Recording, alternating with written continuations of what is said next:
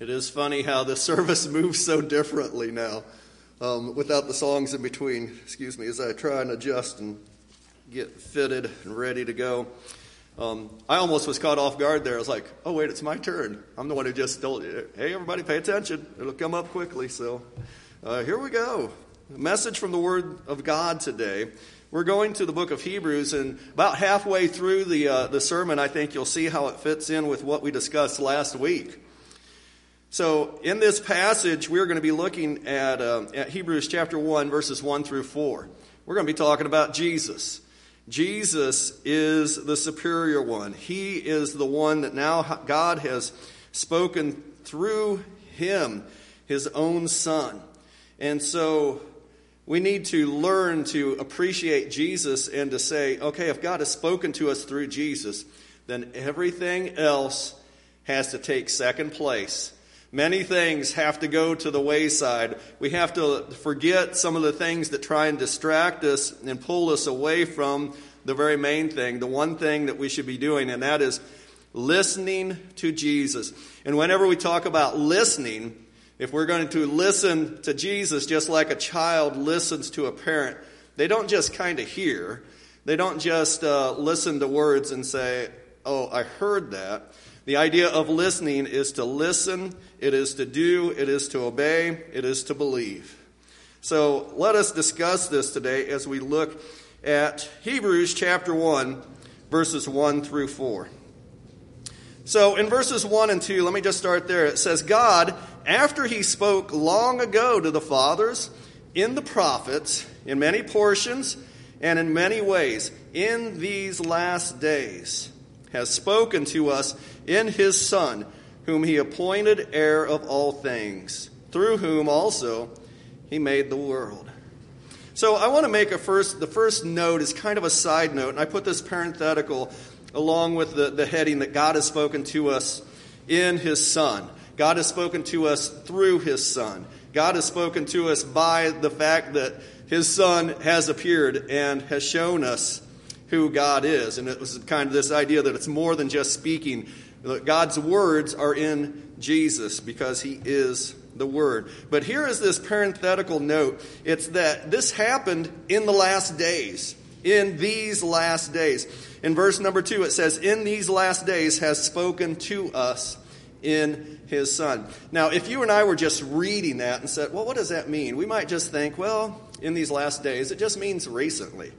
Recently, God has spoken to us, and that would kind of make sense. Except for the fact that the idea of the last days is firmly rooted and established in the Old Testament, and it's a very specific reference to a last age or a last time period. And this is a reference that God is no longer just speaking to people through the prophets, as he did to during the patriarchal age, that at one point in God spoke to Abraham, he spoke to Isaac and Jacob, but then came an age where the law of Moses came in, and so that was another age of time. And so God spoke to people, to the prophets, or to people through the prophets in different time periods throughout history. And now, the last days, we have entered into the last period of time. And Jesus is the one who speaks to us for his Father. So, to talk about this, I just have one reference. And if you go through, in particular, Jeremiah talks about the last days. Chapter 31, in particular, has some important notes about that. But also, there is some wording in Joel that speaks of the last days. And Joel is quoted in the first sermon that was given in the last days. So in the second chapter of Acts chapter 2, verses 16 and 17, Peter is giving the first sermon in the church age, or in the last days. Verse 16, it says, but this is what was spoken of through the prophet Joel. So what was occurring then, and it was the speaking in tongues, What was occurring then is what was spoken of through the prophet Joel. And this is from Joel chapter 2, verse 17. And it shall be in the last days, God says, that I will pour forth of my Spirit on all mankind. And your sons and your daughters shall prophesy, and your young men shall see visions, and your old men shall dream dreams.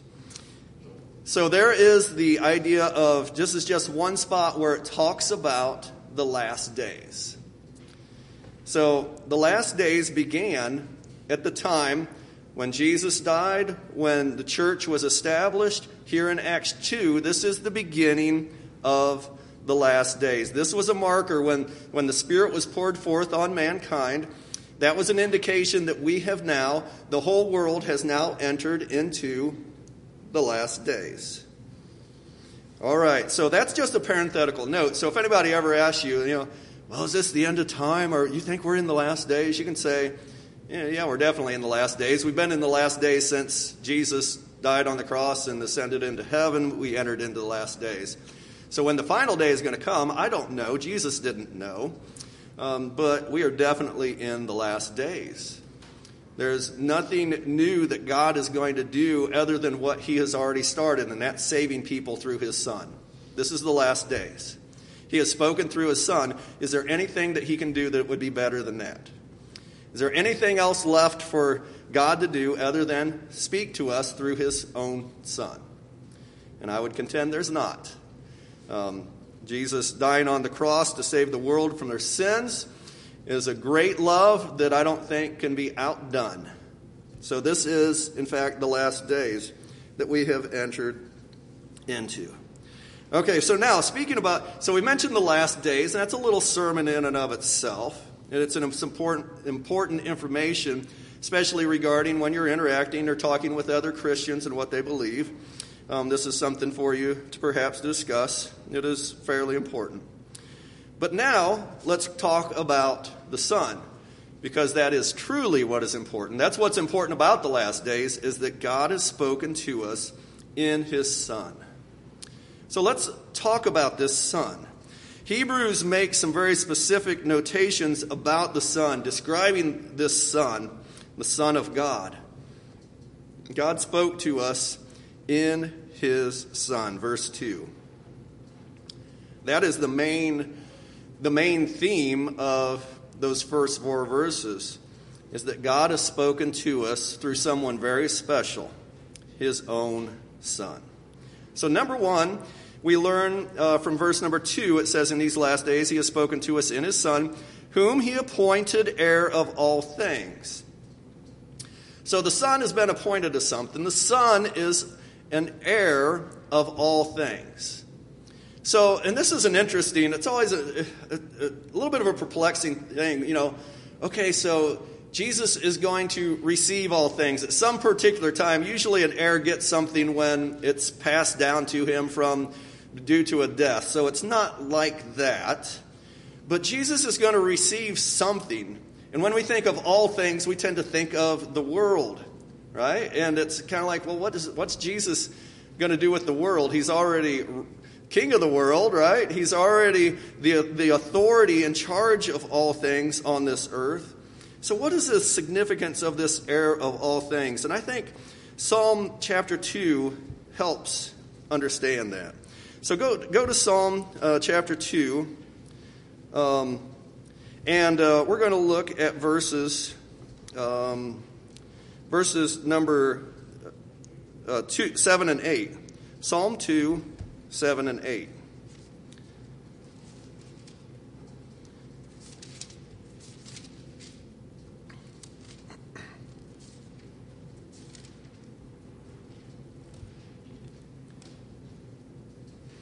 In Psalm chapter 2, verse 7 starts, I will surely tell of the decree of the Lord. He said to me, you are my son. Today I have begotten you. Ask of me, and I will surely give the nations as your inheritance, and the very ends of the earth as your possession. All right, so here is a reference to Jesus receiving as an inheritance the nations. And so it makes sense to me to consider, as I think about the nations, it's not that Jesus wants to be in charge of the nations and just kind of be a president or a king or something, but the nations represent people. All nations. So all nations are going to be, all peoples are going to be given as an inheritance to Jesus. And that's what's really important. And we are an inheritance that Jesus is going to receive and that he does receive. He receives us. And an inheritance is a wonderful thing, and that's a humbling thing to think that Jesus cares about us that much, that God cares about us so much that we are considered a gift that will be given to Jesus. The Son is the heir of all things. And the reason that we are then able to be given as a gift to Jesus is because of what he did on the cross. The work that he did on the cross to die and take the punishment for our sins it's an amazing, wonderful thing. And of course, Satan tried to circumvent that. Satan didn't want this. Satan said, I'll give you all these kingdoms if you just bow down and worship me. You don't have to go through what you need to go through. You don't have to die on a cross. I'll just give you all these nations. I'll let you be in charge. And Jesus knew it couldn't work like that. It couldn't work like that. So Jesus is going to get his inheritance, but he had to go through the death on a cross in order to be able to have us purified of our sins so that we could be a good gift to him. So, but notice, it's the idea of being a son. The son is going to receive an inheritance. And it's just a wonderful thought that we are going to be that inheritance. We are the inheritance that Jesus receives. Number 2, the Son made the world. Right there in verse number 2 at the very end, it says, through whom he made the world. So God made the world through the Son. That's what that passage is saying. So this is somebody very special.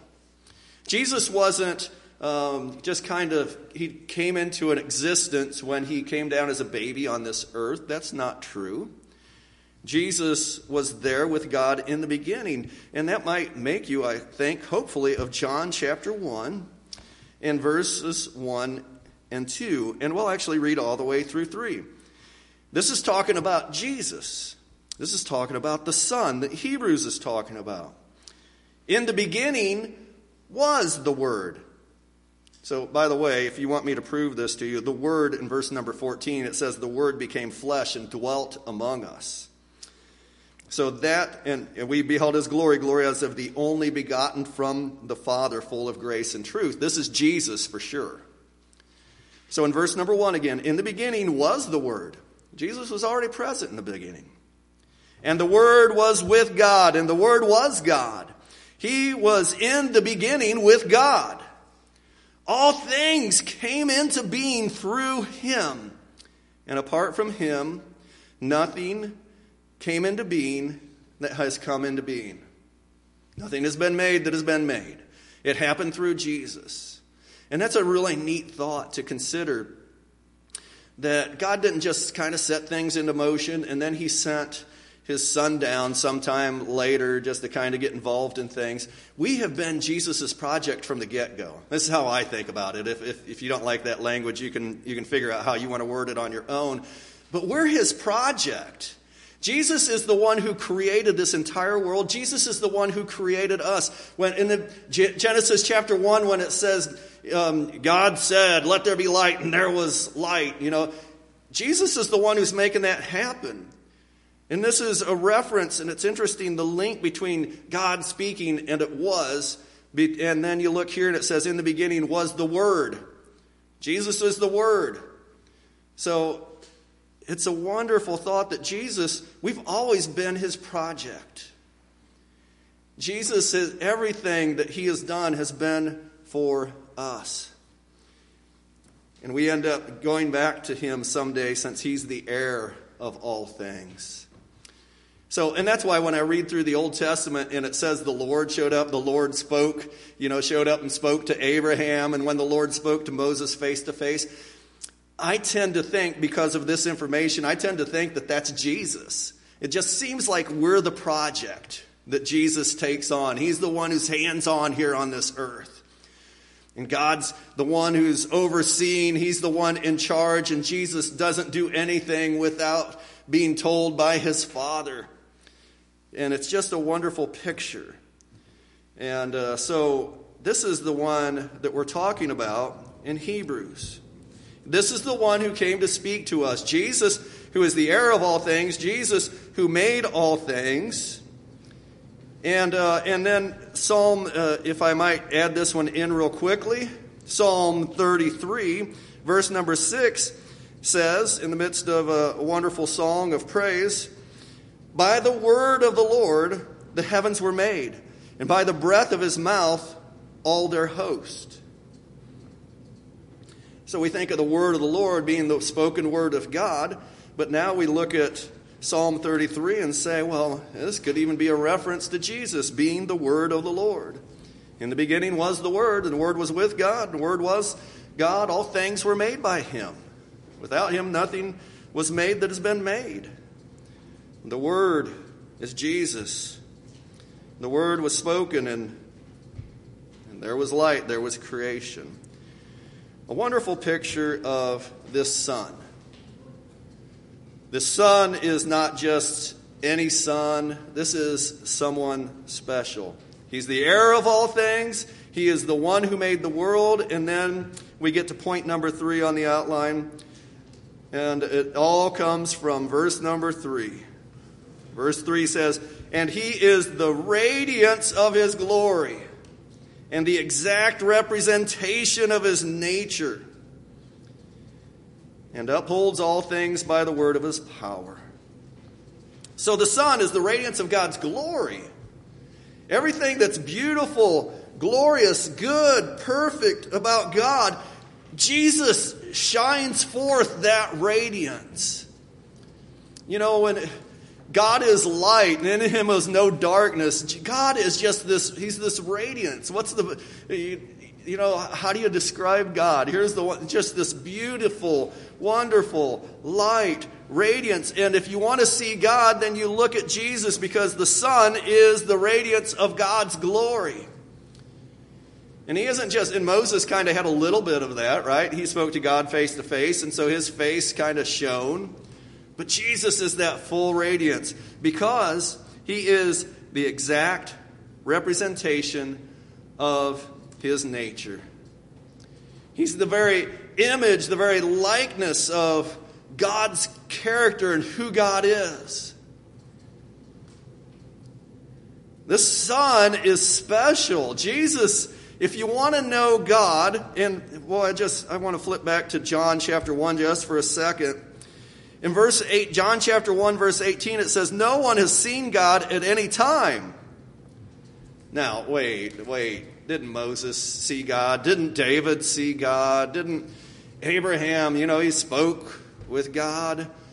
But this says, John, the Apostle John writes, he says, no one has ever seen God at any time.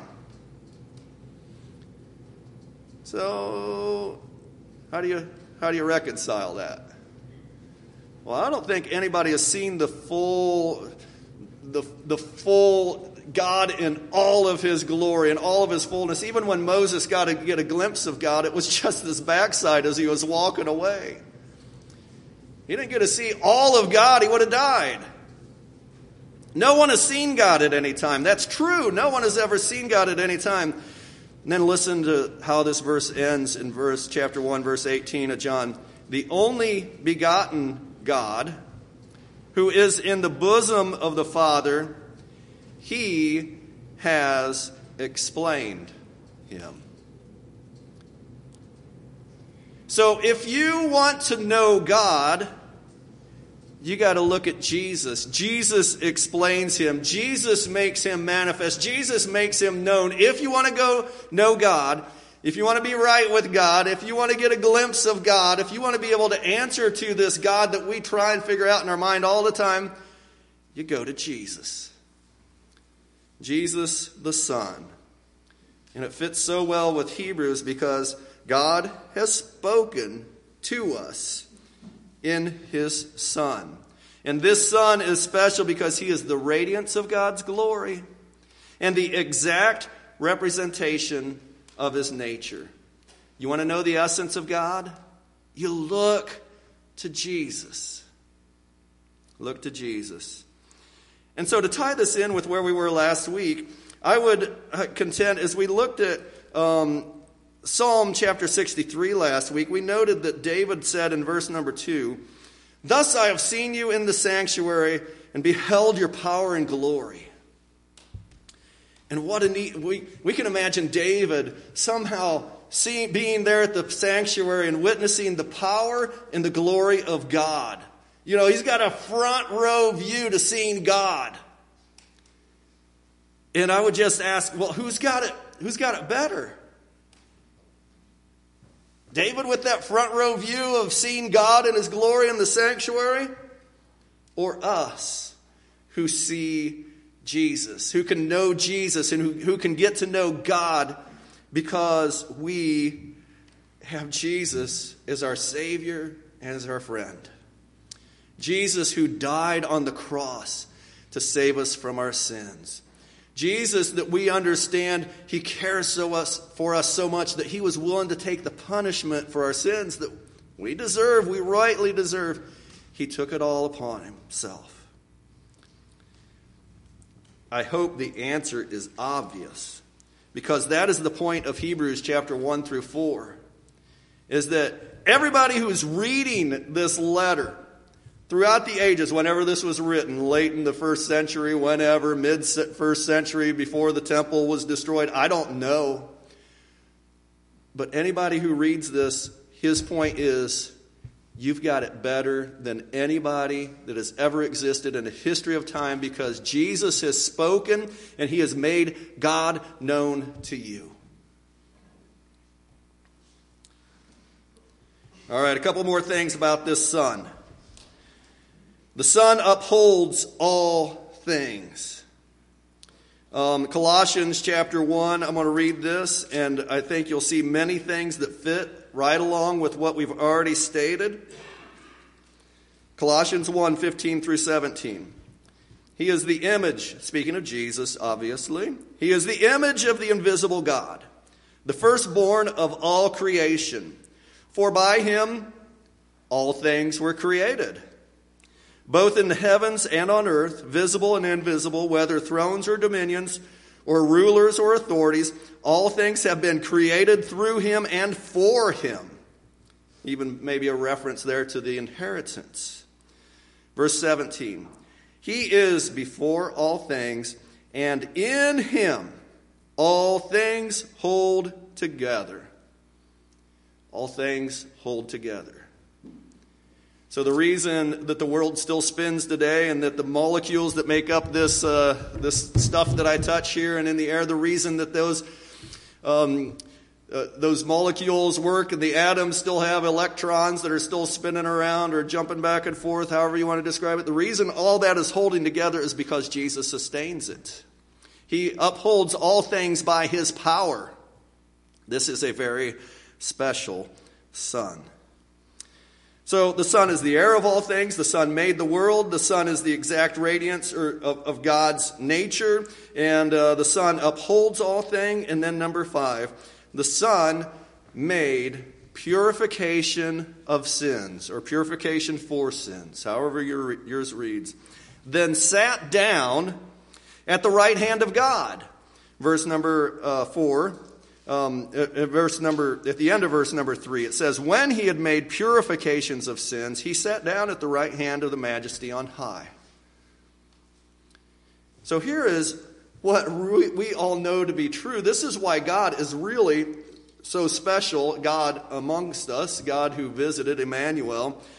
It's because this Son made purification for sin. He's the one who died on the cross to save us. And then once that work was complete, he ascended into heaven and sat down at the right hand of the throne of God. He's got nothing left to do other than what he can do through us. His work is complete. He has done the job of saving the world, and now we just have to go and share that news with others so they can say amen to it. That's all that's left to do. But the Son has done something special. And that's why it's the last days. The work is done on his part. Now he's got much to do through us. But he made purification of sins through that death on the cross. And now he is sitting at the right hand of the throne of God, or he is sitting at the right hand of the Majesty on high. He is there overseeing it all. The Son who inherits. This is a special Son, isn't it? The very Son of God. There, made everything, has shown us. God has spoken through him to reveal God to us. He's the only way to know God. And he has saved us through the purification of sins. And that's a major theme through this book, is that what he has done is done, and don't go to anything else. Don't look to angels to save you. Don't look to the priests that might still be around. Don't look to any of the sacrifices, the law of Moses. It's kind of pointless because of what Jesus has done. And this is the thought to end with, is that the Son. We've looked at these 4 verses. The Son is the greatest. He is the highest. He is the mightiest. He is the most wonderful. He is the most loving. He is the most beautiful. He is the most, whatever you want to put in there that's good. He is the most. He is superior, and he has spoken. And the question comes then, will you listen to him, or will you turn to inferior things? Verses 1 through 4 show how great and wonderful Jesus is. And when we leave, when you start going out through your days throughout the week, the world says, oh, but look at this. Or, oh, you could do this. Or, oh, you could become this. And will you go, ooh, that looks great. Ooh, that looks good. Or will you say, no, I've got something much, much, much, much, much more superior. I know Jesus. Jesus is the greatest, the highest. He is our Savior. He is our friend. Give your life to him. Live for Jesus. Turn to nothing else, because everything else, every other religion, every other thing, every other pursuit is inferior. Jesus is the greatest. Give him your life. If you need the prayers, if you're a member of the church and you want the prayers of the church so that you can stay focused on the one who is the most important, we'll pray for you. Excuse me. If you need Christ in your life, you want to be buried with him in baptism, today is the day to do that. Respond to the call. You're welcome to get a hold of me anytime, and we'll encourage you to do that sometime today. Respond to Jesus.